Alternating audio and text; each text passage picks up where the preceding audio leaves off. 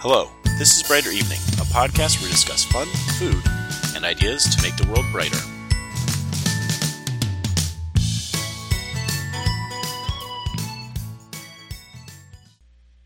Good evening. Thank you for joining me here on Brighter Evening. My name is Josh, and tonight we're going to talk about something that I don't think gets a lot of airtime. And it's the idea of digital freedom. Now, I wouldn't say that this isn't something that you don't hear about, but I'd like to bring a bit of a different perspective to it, and that's why I say it's something you don't get a lot of airtime on. Now, I'm going to start with my definition of digital freedom, and it really comes down to two things. One is owning your own data. If you create something, if you have a contact list, whether or not that's truly yours. One of the common problems, right, is that you put your data into some platform, and they make a change the terms of service, change the way they operate, maybe they go out of business, maybe they get purchased.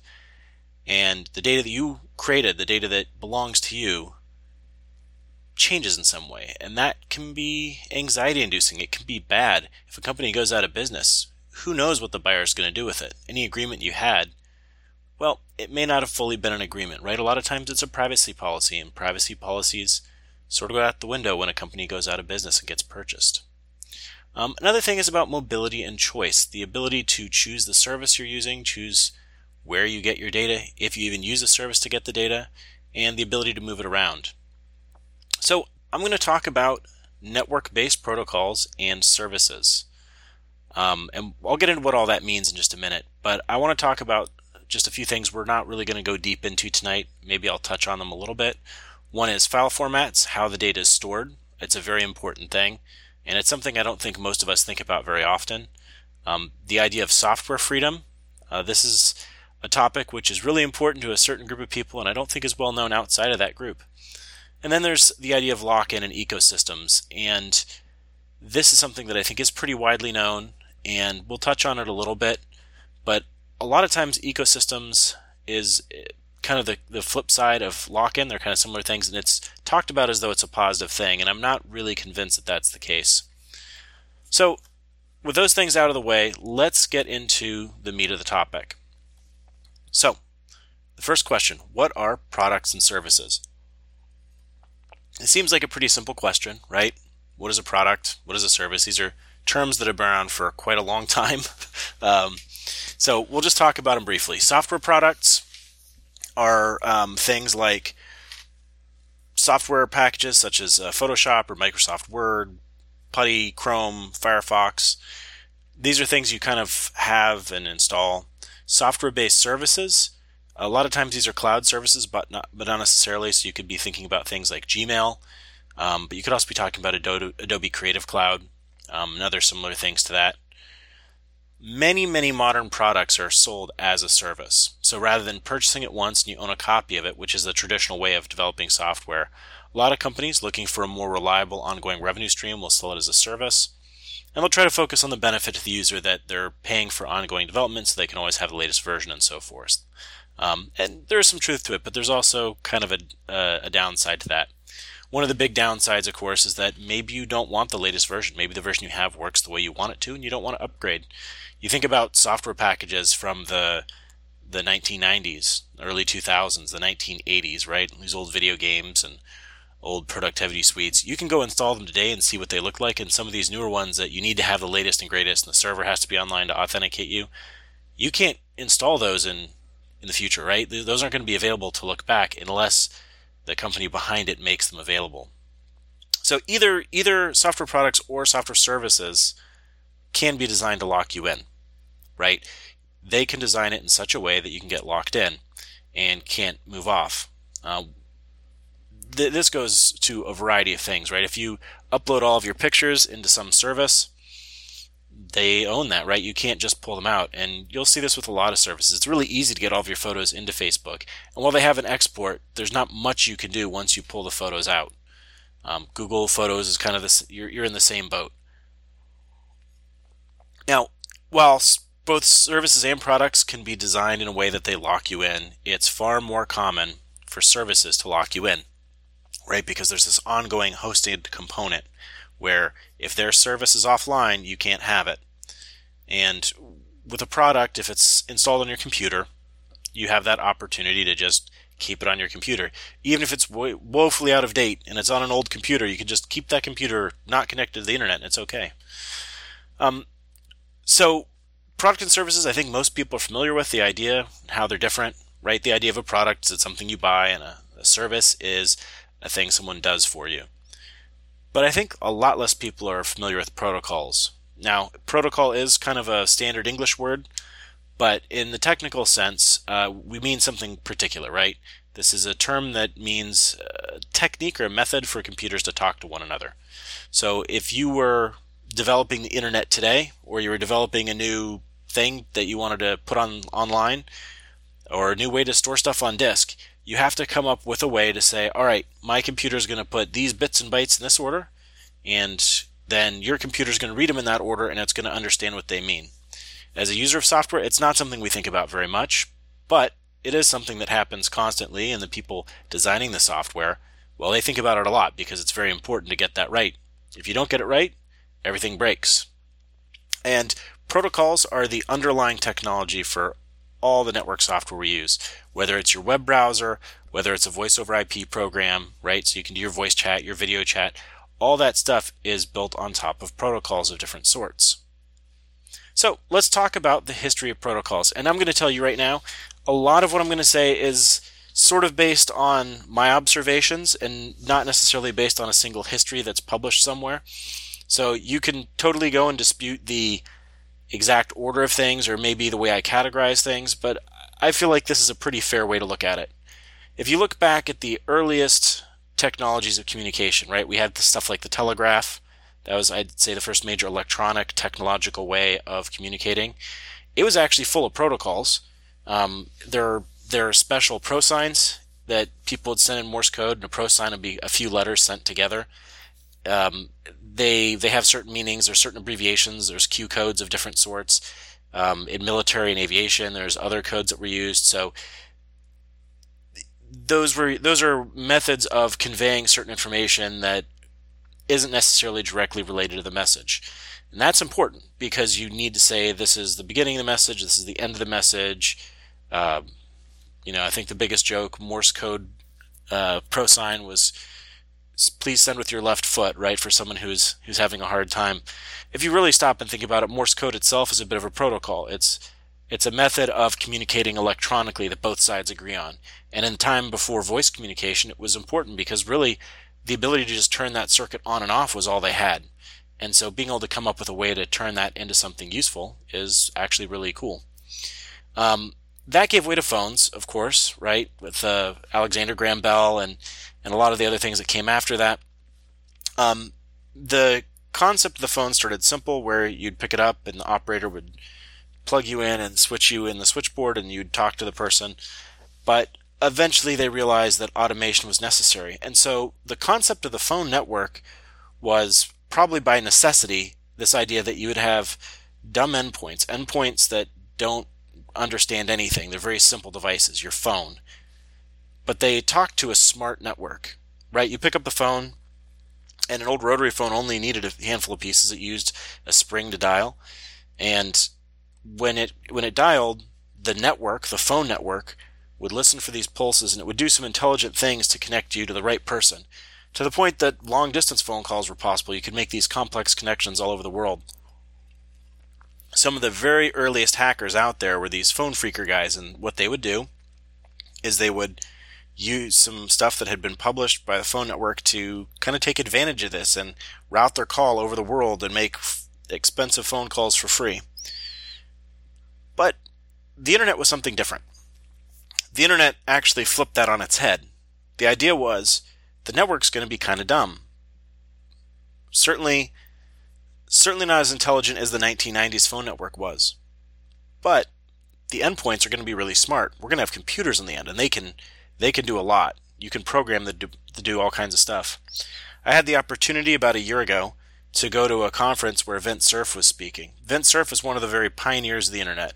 He's one of the co-authors of the TCP/IP standard, which we'll talk about in a minute, but it's the basis for what the internet was built on.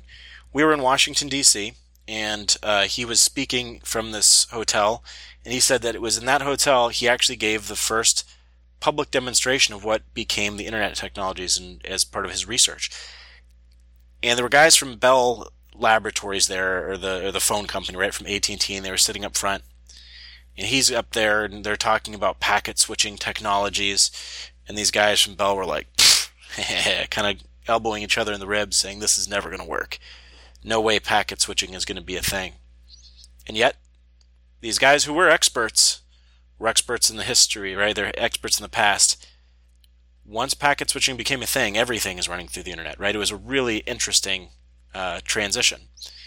And so what this change of packet switching and smart networks, or smart endpoints rather, allows for is this idea that the network doesn't need to understand too much. You just need to manage the resources so that it doesn't get overloaded. The endpoints can be smart, right? So packet switching is this idea you break up the data into little tiny chunks and they send it out, and then the network just takes those little chunks and moves them around to where they need to go, and the endpoints do something smart. The early internet was an interesting time. It's very different than today, and yet very similar to today in some ways. The early internet consisted of large institutions, computers that were online, and these were multi-user computers. So you'd sit down at your terminal and you'd type in your username and your password, and you'd get some kind of shell or prompt or something, or a menu, and you could go in and do some stuff. And some of my first experiences with computers years ago weren't too different than this, especially with the sort of online services. My first time seeing the internet, it was definitely like this. My brother, who's a little older than me, took me out to his school and showed me how this stuff worked. I thought it looked really neat. I can't say I understood how it worked, but it was cool. I could see stuff like weather imagery that was available from satellites, from NOAA, and being able to see the government's weather satellite images wasn't something you could just do back then. So it was really neat. But these shared systems, right? The thing that distinguishes them from today in a lot of ways is the fact that they were shared, and they weren't at all powerful by today's standards. Even the highest end systems were, less powerful than something you might have in a smart thermostat. But every endpoint was a server. Every device on the network was a server. The things that connected into them were very low power machines that were really just capable of displaying some text on a screen. Some weren't even that powerful, right? They were line printers. They'd print out on physical paper as you typed. And the fact that everything is a server influenced the way the early protocols and early systems in the internet developed. Some of the early protocols were things like Telnet, Talk, Echo, Finger. The way Telnet works is it's a text-based way to enter computers, right? It's a way to get a console or a terminal. And right, the idea is you'd Telnet into this other host on the network. Another one would be Talk. Talk was one of the first chat programs out there, if not the first, and it wasn't exactly line-oriented like Telnet, so it wouldn't work in a line printer, but it would split the screen in two, and as you typed, your text would go on one part of the screen, and the other person's would go on the other, and you'd talk back and forth, and it was kind of a cool thing to do. You had Echo, which does what it sounds like. You send it a message, it sends it back to you. It's just a way to see if things are working. And a service called Finger. Finger was sort of like the first blogging or personal homepage platform, but it predates all those kind of concepts. So you'd set up a file on your account in your university computer, your institutional computer, and someone could run this Finger program and your username, and by doing that, it would send back some information, and you could kind of control what that was. You could, for example, say, I'm out to lunch, or I'm on vacation, or my hobbies include water skiing and dancing, right? You could do whatever you want with it. And it's so, you can kind of see echoes of that today, with what people do in social media and profile pages and things like that. But these are very much protocols that are server to server or even internal within a server. Then there were some that were, I would call them fairly early protocols, but not the earliest. And the two big ones are NNTP and SMTP. NNTP is the Network News Transport Protocol, which is for something called Usenet. Today, it's still around, although most people aren't using it for its original intended purpose. But originally, it was sort of like Reddit. It was the way that you would talk to people about some topic. And you could talk about whatever you want. They were organized into different categories. It was a really, really interesting place to see. If you go look at any early 90s introduction to the internet, Usenet is one of the services they talk about. It's also known as newsgroups. And every internet connection came with Usenet access. SMTP is the Simple Mail Transfer Protocol. It's the protocol still used today for sending emails between hosts. These are server-to-server protocols, but they have a client component associated with them, which means that you can talk to a news server, a newsgroup server. You can talk to a mail server from, say, a phone or a personal computer. So this is sort of where you start to see this separation between like the server infrastructure that's out there and, in the data center, in the cloud, whatever, and the internal stuff that's in my network, my computer. Although in those days you probably didn't have your own network at home. You might have one computer, and if you did, it maybe had a modem, and if you did, it'd be really slow. But you could possibly get on the network, right, if you were part of a university or something. Then there's the protocols I would say are kind of middle-aged. These came out of the early 90s, and they're a lot more oriented towards people having their own systems, their own computers. So HTTP is the big one. That's the protocol the web uses. So, the web came out of Tim Berners-Lee's ideas. He came up with two main concepts. One was HTML, one was HTTP, and he envisioned it as a way to not just receive data, but also to publish it. And we use that today, but not necessarily in the way he envisioned, the sort of publishing and updating features. But it's really interesting if you go back and study what the idea was behind some of this stuff. Another middle-aged protocol where it's very much like, all right, I've got my computer, you've got yours, there's some server in the middle that we talk to, is IRC, Internet Relay Chat. This was the first widespread multi-user chat that just kind of persisted for a long time. There are people that still use it today, people who are very devoted to it. It was the basis for Slack. So if you use Slack at work, Slack started out as just some kind of polish on top of an IRC server. So it's kind of like a very, very nice IRC program. And then there's some newer protocols beyond that. One is XMPP, also known as the Jabber protocol. It's an IM protocol, and it sought to solve some problems with the IM landscape, the instant message landscape, being fragmented. The idea was that, like with email, you would have the ability to set up your own server if you want to. So if you're a company or an enthusiast individual or a university, you'd have your own Jabber server, and then the clients would connect to it, so the users would connect in, and you could chat not only with the people inside that organization, but with other organizations. It even had a method for linking to other instant message networks. So, AIM was really popular in the United States, MSN in a lot of countries. ICQ, you could create a gateway for it and run that, and you could chat from your XMPP account to these other services. There was also a few other protocols that I'd say are a lot more modern. One is BitTorrent. BitTorrent's most known for its use in file transfers. A lot of it's used to pirate, but there's no reason for that. It's also used pretty widely for deploying certain types of software.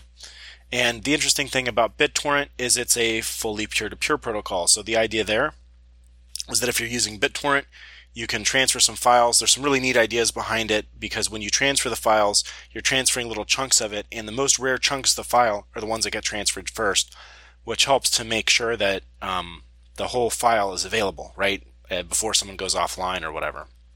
So that was a really unique idea. Another protocol that's become common is WebRTC. It's actually built on top of the web, and it's used for real-time communications, whether that's voice, video. You could use it to send files if you want to build something like BitTorrent on top of it. So there's a lot of these protocols, and the reason I'm talking about it is because, first, I want you to understand that these protocols cover every use case imaginable for networking, right? Whether it's chatting, whether it's web browsing, whether it's sending files, whether it's video, there are open protocols for this stuff. And protocols bring freedom today. I'm just going to throw a few of these out here that are maybe a little lower level. Some we've already talked about that you probably use day in and day out without thinking about it. The first one is TCP/IP. Most people have heard of an IP address. TCP rides on top of IP to give us this layer of communication that's reliable. and that the right packets go in the right order and all that kind of stuff, so that when you send someone an email, it shows up in the right order and not jumbled up or something. Ethernet, right? We plug in an Ethernet cable, we just expect it to kind of work. Wi-Fi, same thing, right? Everyone's got Wi-Fi at their house, at the hotel, on the bus. Wi-Fi is a protocol, it's a standard. It actually defines a lot of stuff, from the type of radio transmission it uses to send the information to the way it sends data. And then on top of Ethernet or Wi-Fi, we put TCP/IP. The web in general, right? It's based on HTTP, which is a protocol. There's some open standards above it too that we use: HTML, CSS, JavaScript. Email is an open standard, right? We talked about SMTP. Anyone can go set up an email server and have their own email separate from everyone else. Podcasting uses RSS, which is a technology based on XML and HTTP. So you have your own hosting for podcasting, and you just put it out there, put it in the right format, and anyone can do it. When I wanted to start this podcast, I decided to host it myself because I didn't like the idea of whatever platform I use controlling my content, making it hard for me to move my podcast somewhere else because the feeds changed and all my subscribers get left out in the cold. We talked about Jabber and XMPP. That's another open standard that some people are using. It's been used in the past by Google and by Facebook, although as they moved to kind of close their environments more, they moved away from it. And even the format of calendar files that you send in emails between different providers, that's an open standard. That's essentially a protocol. The earlier days of the internet were full of these protocols, right? You wouldn't get an internet connection at home when you got your dial-up internet connection without it having connections to NNTP, to Usenet. You'd get email provided to you. You'd have access to the web. Maybe they had their own IRC server. Maybe you connected to someone else's. When you downloaded a chat program, it was probably an IRC program, and you got to pick where you connected. Now, that's all changed, right? We've gone from protocols being kind of preeminent in many cases to products and services. Now, there were always companies like AOL that had their sort of little sandbox that you couldn't get out of, but anyone who is serious wanted to get off of just AOL and get to the broader world. These sort of products are an old idea. And the key thing that makes a product that's not protocol-centric kind of obnoxious in some sense is that it's limited to one company, the company that owns the product or produces the product. Many of these really big companies prefer these walled gardens, right? And you just think about this, and when you realize it makes a lot of sense. No matter who your email provider is, if you use Apple Mail or Gmail, Yahoo Mail, personally hosted mail, your company's mail, Outlook.com, you can email each other. There's no requirement to be on Gmail to email other Gmail users, or if you're on Apple, you can email other Apple users. We expect that. We expect it to work for everyone, right? Just like we expect when we pick up a phone and make a phone call, it shouldn't matter what type of phone the other person has, the call should connect. But you can't do that with iMessage and WhatsApp, or WhatsApp and Hangouts, or Hangouts and iMessage. These are totally different programs. Internally, they use some sort of protocol, but it's not a standard protocol. It's not a method of just communicating out to the world. All you can communicate with is other users on that platform. And a lot of these modern products, because of that, limit freedom. And I'd argue that they limit freedom intentionally. The companies are trying to work in their own financial interest to keep people on their platform so they can sell advertisements. At least that's generally the business model. Not restricted to that, though. But they intentionally limit this freedom so that you're in their world and they have some degree of control over you. It's not all products, it's not all services, but it's the preeminent model today. Now, interestingly, in the last 10 years, we've had the growth of mobile, which has led to the growth of cloud technologies. So I'm going to start by talking about the cloud. I think pretty much everyone who's going to be listening to a podcast understands the growth of mobile from old dumb phones to feature phones to smartphones, and just what's happened to smartphones since roughly 2007. And I think most people have heard of the cloud, but I don't think everyone understands what it is. So we'll start with my favorite definition of the cloud, which is the cloud is someone else's computer. right? That's all it is. There's some computer somewhere in a data center that you're using, right? It's probably Amazon's, to be honest. Amazon Web Services is the big cloud provider. Most services you use online are based on that. Cloud is generally marketed as a high-tech, cutting-edge thing that's available everywhere, right? It's this cool new idea. We go into the cloud, especially when it's marketed to consumers. That's how it is. I think that's a little funny in a way because cloud is essentially going back to that early model of the internet where you have a dumb terminal, right? In this case, it's a web browser, and you connect into this more powerful server, and it tells you what to display, and then that server's always online. Now, it is more high-tech than that, but it's sort of similar to that, right? It's that plus your dumb terminal fits in your pocket, right? Your phone fits in your pocket. And you've got these apps that only do a fraction of the work. The majority of what's happening is actually in this server.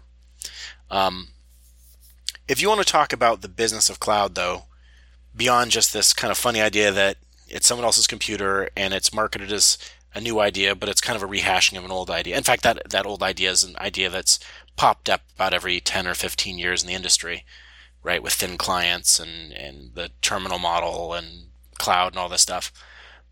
But if you want to look a little bit deeper into it, what the business model of cloud is, it always ends with as a service. So there are three main categories of cloud. There's infrastructure as a service, platform as a service, and software as a service. The clouds that most users typically deal with are software as a service. Those are your Dropboxes and Gmails and what have you, right? The different cloud products people are typically familiar with. Infrastructure as a service is really what Amazon Web Services generally sells. That's their products like EC2 and S3, where they take care of having the server for you, and as a service provider, you would build on top of those servers. Platform as a service is like that, but they do more work for you. So Amazon Web Services and Google Cloud Engine are big players in this, where they say, use our database, use our programming language, and we'll provide the ability to scale.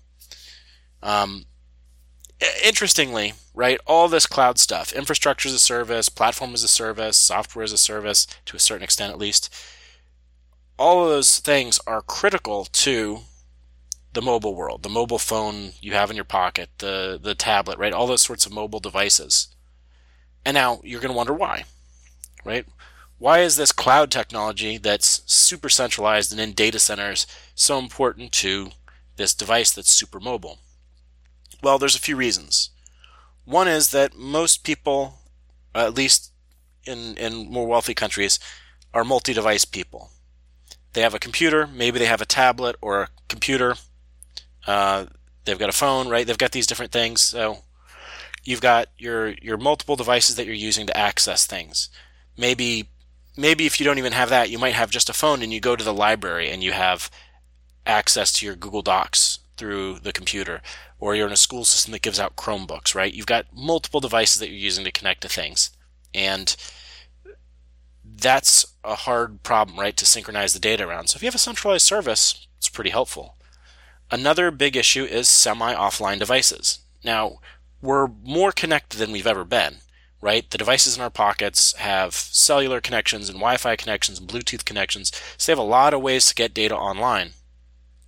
But these devices still go offline for a variety of reasons. Maybe you're in a bad cell area. Maybe the battery dies.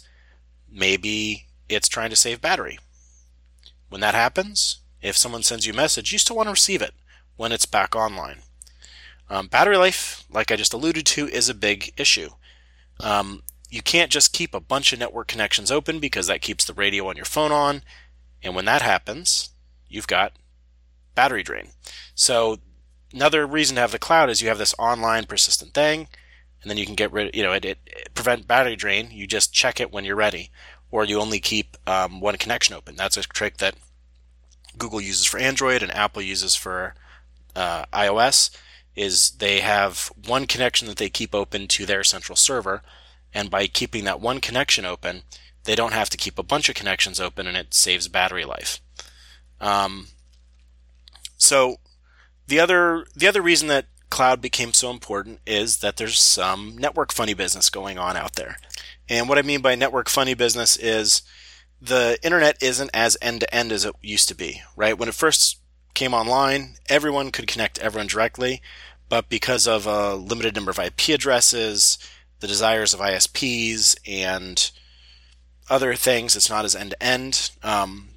You've got this concept of middle boxes, which is a whole topic that you need a network engineer to really understand.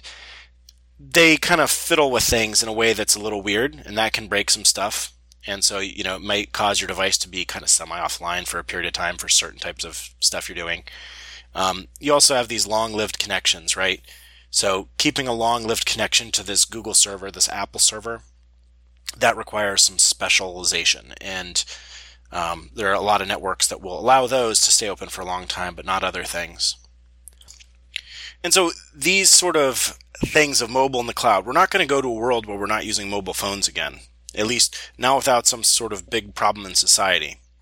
So this whole idea of the cloud, it's part and parcel with this, kind of feeling we have of surveillance capitalism, but it solves problems you have to deal with. And so you can deal with these problems, and you can have protocols that do it. But there are some downsides to protocols, and we should talk about those. Okay, the first one is that company financial interest problem I was talking about earlier. Companies want their walled garden, and it's easier for them to maintain that if they're using their own closed system that has their own internal protocol. Also, if they want to make their own changes when they want to make their changes, it's much easier for their developers if they're in control of everything. It can be difficult getting a consensus. That's a real problem with these protocols. There was a funny story. Years ago, someone wanted to create a standard for pushing email out to a client that was connected. And this would be like on a laptop or a desktop computer. There are some ways of doing it with like Outlook, but for IMAP and a whole other bunch of technologies, they wanted to have a standard.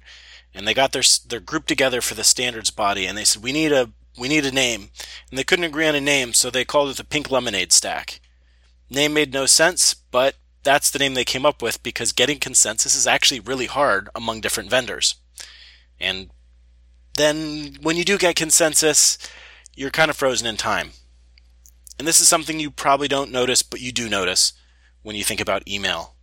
Email is frozen in the 1980s. We've put some stuff on top of it to allow delivery of rich text and attachments. Those are old ideas, right? So you've got, your bold and colors and stuff and attachments. No one thinks about emails without those. Those are built on it, but really adding a new feature to email is incredibly difficult because it's a protocol, and it's an old protocol, and it's one everyone uses and everyone speaks.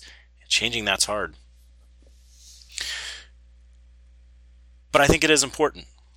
I think it is important that we try to find ways to find protocols that help bring us freedom, that give you the ability to maintain ownership of your data, provide your own hosting.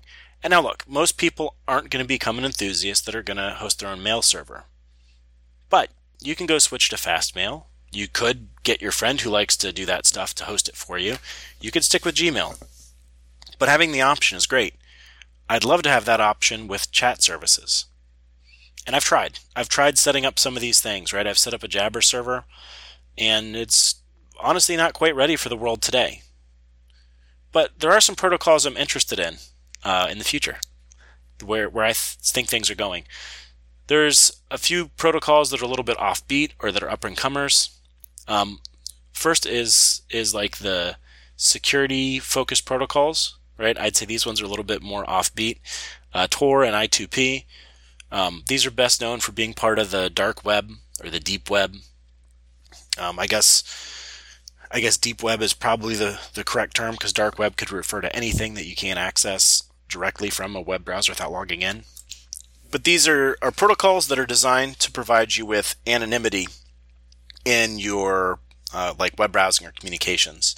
Now, you've got some responsibility of how you use it to maintain that anonymity, but that can be really important. It could be that you don't want your insurance company to buy from your search provider what health conditions you're searching for. It could be you're trying to do something illegal. It could be that you just don't like everyone knowing what you're doing. Tor is cool for that because you can get on the public internet and have your information hidden as long as you use it correctly. I2P is similar to Tor, but it only is for its stuff in its own network. So once you connect to I2P, you can get to I2P only resources. There's some other stuff out there like distributed VPNs like Tink or ZeroTier. Really interesting stuff.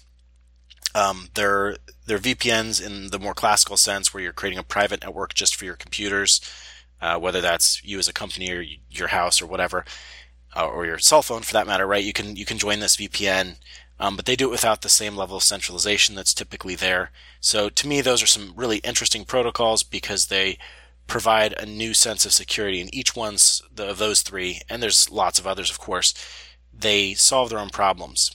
There's also some interesting stuff in peer-to-peer. So I'll talk about two that are older. BitTorrent, we've already talked about what it is and how it works a little bit. Really cool protocol because it came up with some really new ideas. There's a network called FastTrack. It's not that popular anymore, but it was mainly used for piracy with these software packages like Morpheus years and years ago. And the FastTrack network had some interesting ideas as well because each member of it became part of this network in a peer-to-peer fashion, so each computer could connect to other computers. But some computers in the network got elected to be supernodes, and by doing that, it was able to impose enough order on the network to make it perform well. And if you ever use some of these other things, like LimeWire, that relied on the Gnutella network, you could see that the performance was much better. So really interesting ideas going in those. There's some newer ones that are out there that are based on some kind of blockchain type technologies, which is the technology behind cryptocurrencies like Bitcoin, but they're being used very differently. They're being used for decentralization. So two of them that are really interesting are IPFS and DAT, D-A-T, and these are used to provide a file system or a way to get to files that's distributed. As long as your computer's online, you can share out your kind of web page or your file with it. And if it gets to be popular, other users of this service, of this protocol, are going to replicate it for you. It all happens automatically, and it's sort of like a BitTorrent-y flavor of the web, which is a really neat idea because it doesn't require so much centralized hosting infrastructure. You don't need this big cloud provider to serve your files up to millions of users. There's some other stuff similar to it, like LBRY, which is a video sharing site that's based on similar technology. So really interesting ideas there. And a lot of what that's doing is it's decentralizing, pulling away from needing centralized cloud providers to something that's a lot more distributed. There's another one that's really interesting, which is called Jammy. It used to be called Ring.cx. Jammy is spelled, I think it's Jammy, JML maybe. But it's JAML, and it is a decentralized communications software package. So it has an open protocol, and the software itself is open, and you can use it to send chat messages, audio messages, video calls, and phone calls. Really interesting idea because it is fully decentralized, and that's really cool. The downside is, of course, it gets to be a little bit tricky when you're both on cell phones, because when you're both on cell phones, you run into the problem of you're not often both online with the phone turned on, right? Going back to that whole battery life thing on mobile devices, it's one of the big challenges with older protocols on phones, is that phone, when it goes offline, it's not receiving messages, and so you have to have both phones online. One of the big things is that these phones, like they shut everything down when the screen's off and you're not using the application. The application terminates. It's put to sleep. And they do that because you just, you don't want to drain the battery on that phone. No one likes that. So I've been talking about all this stuff. I want to talk just for a few more minutes about how we move forward. We need to build protocols for the world today. We need new protocols, maybe upgrades to existing protocols, but we need protocols that work in the world we're in. So this is probably going to involve some centralized services. We have to have that because we have mobile devices that go offline. As an individual, at a minimum, if you're using a service, prefer interoperable services, right? Use email, use whatever service you can find that interoperates with others and doesn't lock you in. There was a really cool paper called Local First Services. It was by Martin Kleppmann, Adam Wiggins, Peter Van Hardenberg and Mark McGann. The paper was called Local First Software, Own Your Own Data in Spite of the Cloud, and it was from the SIGPlan conference in the 2019 Association for Computing Machinery, the ACM. They're one of the two big, actually, computer science trade organizations. So the idea in Local First Software is that the software works locally on your own computer or your own phone with full functionality. If the cloud side of the service is available or other users are available, it synchronizes the data, and it allows real-time connections. There's a few other things in there. I recommend you go read it. If you go to the website, brighter-evening.com, and look at this episode, there's a link to the Local First Software paper or an article about the paper, and then you can get to the paper from there. Really interesting stuff. The idea is software should work offline, and when it's online, that should enhance it. So synchronization, things like that. They're using some new computer science techniques to help show that this is possible and how it's possible. So that being discussed is something I think that's really positive, because when those technologies become widespread, we'll be able to start building protocols that use them in really positive ways. You start looking at the technology behind things like Zero-Tier, which I mentioned earlier, start mixing some of that stuff in, you start to be able to get into a world where things can be more decentralized. And maybe people will be able to have a small computer in their house that handles some of their personal cloud stuff that needs to be somewhat centralized. I think about France. If you go look up this company Free, they've been a big disruptor in the French telecommunications market.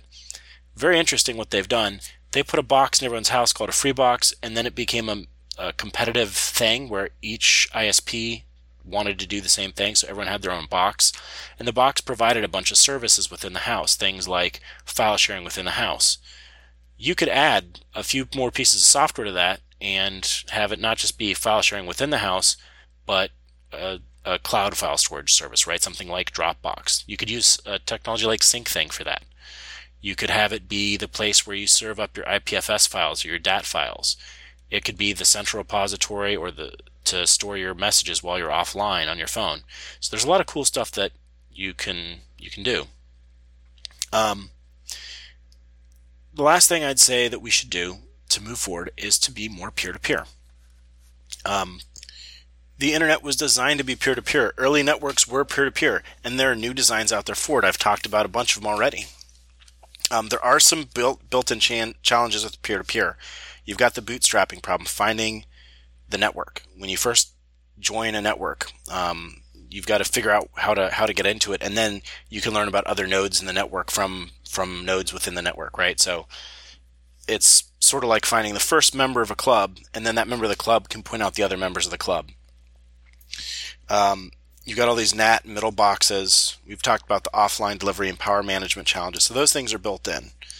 I'd say another challenge is that we're running out of IP version 4 addresses. IPv4 is exhausting as we speak. It's been a slow train crash. It's something we've known is coming. Prices on these addresses are going to go up. There's going to be more NAT, more middle boxes, more weird stuff happening on the network. But IP version 6 has been around for over 20 years. And ISPs and network providers have slowly been transitioning. Once they do, this whole suite of technologies is going to make it possible to return to a peer-to-peer internet. And once we're back on a peer-to-peer internet, things are going to get a lot more interesting. We'll be able to do things like give each phone a unique IP address, give each computer a unique IP address, and maybe have some ports that they can respond on. So when the message comes in, it wouldn't be a big stretch of technology to allow a direct connection. Maybe even an authenticated direct connection to prevent people from draining your battery by messing with you because they know your IP. There are ways that this stuff can work. And that's what I want to see happen moving forward. As individuals, we can only pick the best services and technologies that are available to us that solve our needs. But if people are thinking about this, people will start demanding it. And we'll start to get to a world where we can own our data more. Now, a lot of the questions about data ownership and fair use of technology and these sorts of things, they're important. But I think a lot of them become a lot less important once you're in control of your data, not the provider. people wouldn't be so worried about Facebook if they could just instantly move somewhere else easily. Now, in reality, anything like that is going to mean that when you move, you're probably going to be doing something along the lines of setting up a new email account. But the idea of setting up a new email account isn't that scary, right? People are used to getting an email from time to time. Hey, this is my new account. Contact me here. Or hey, I got a new phone number. Contact me here. If moving away from Twitter or Facebook or Instagram or whatever service you have and you get upset with was that easy, I think more people would do it. There's the possibility for that kind of stuff, but it starts with us owning our data.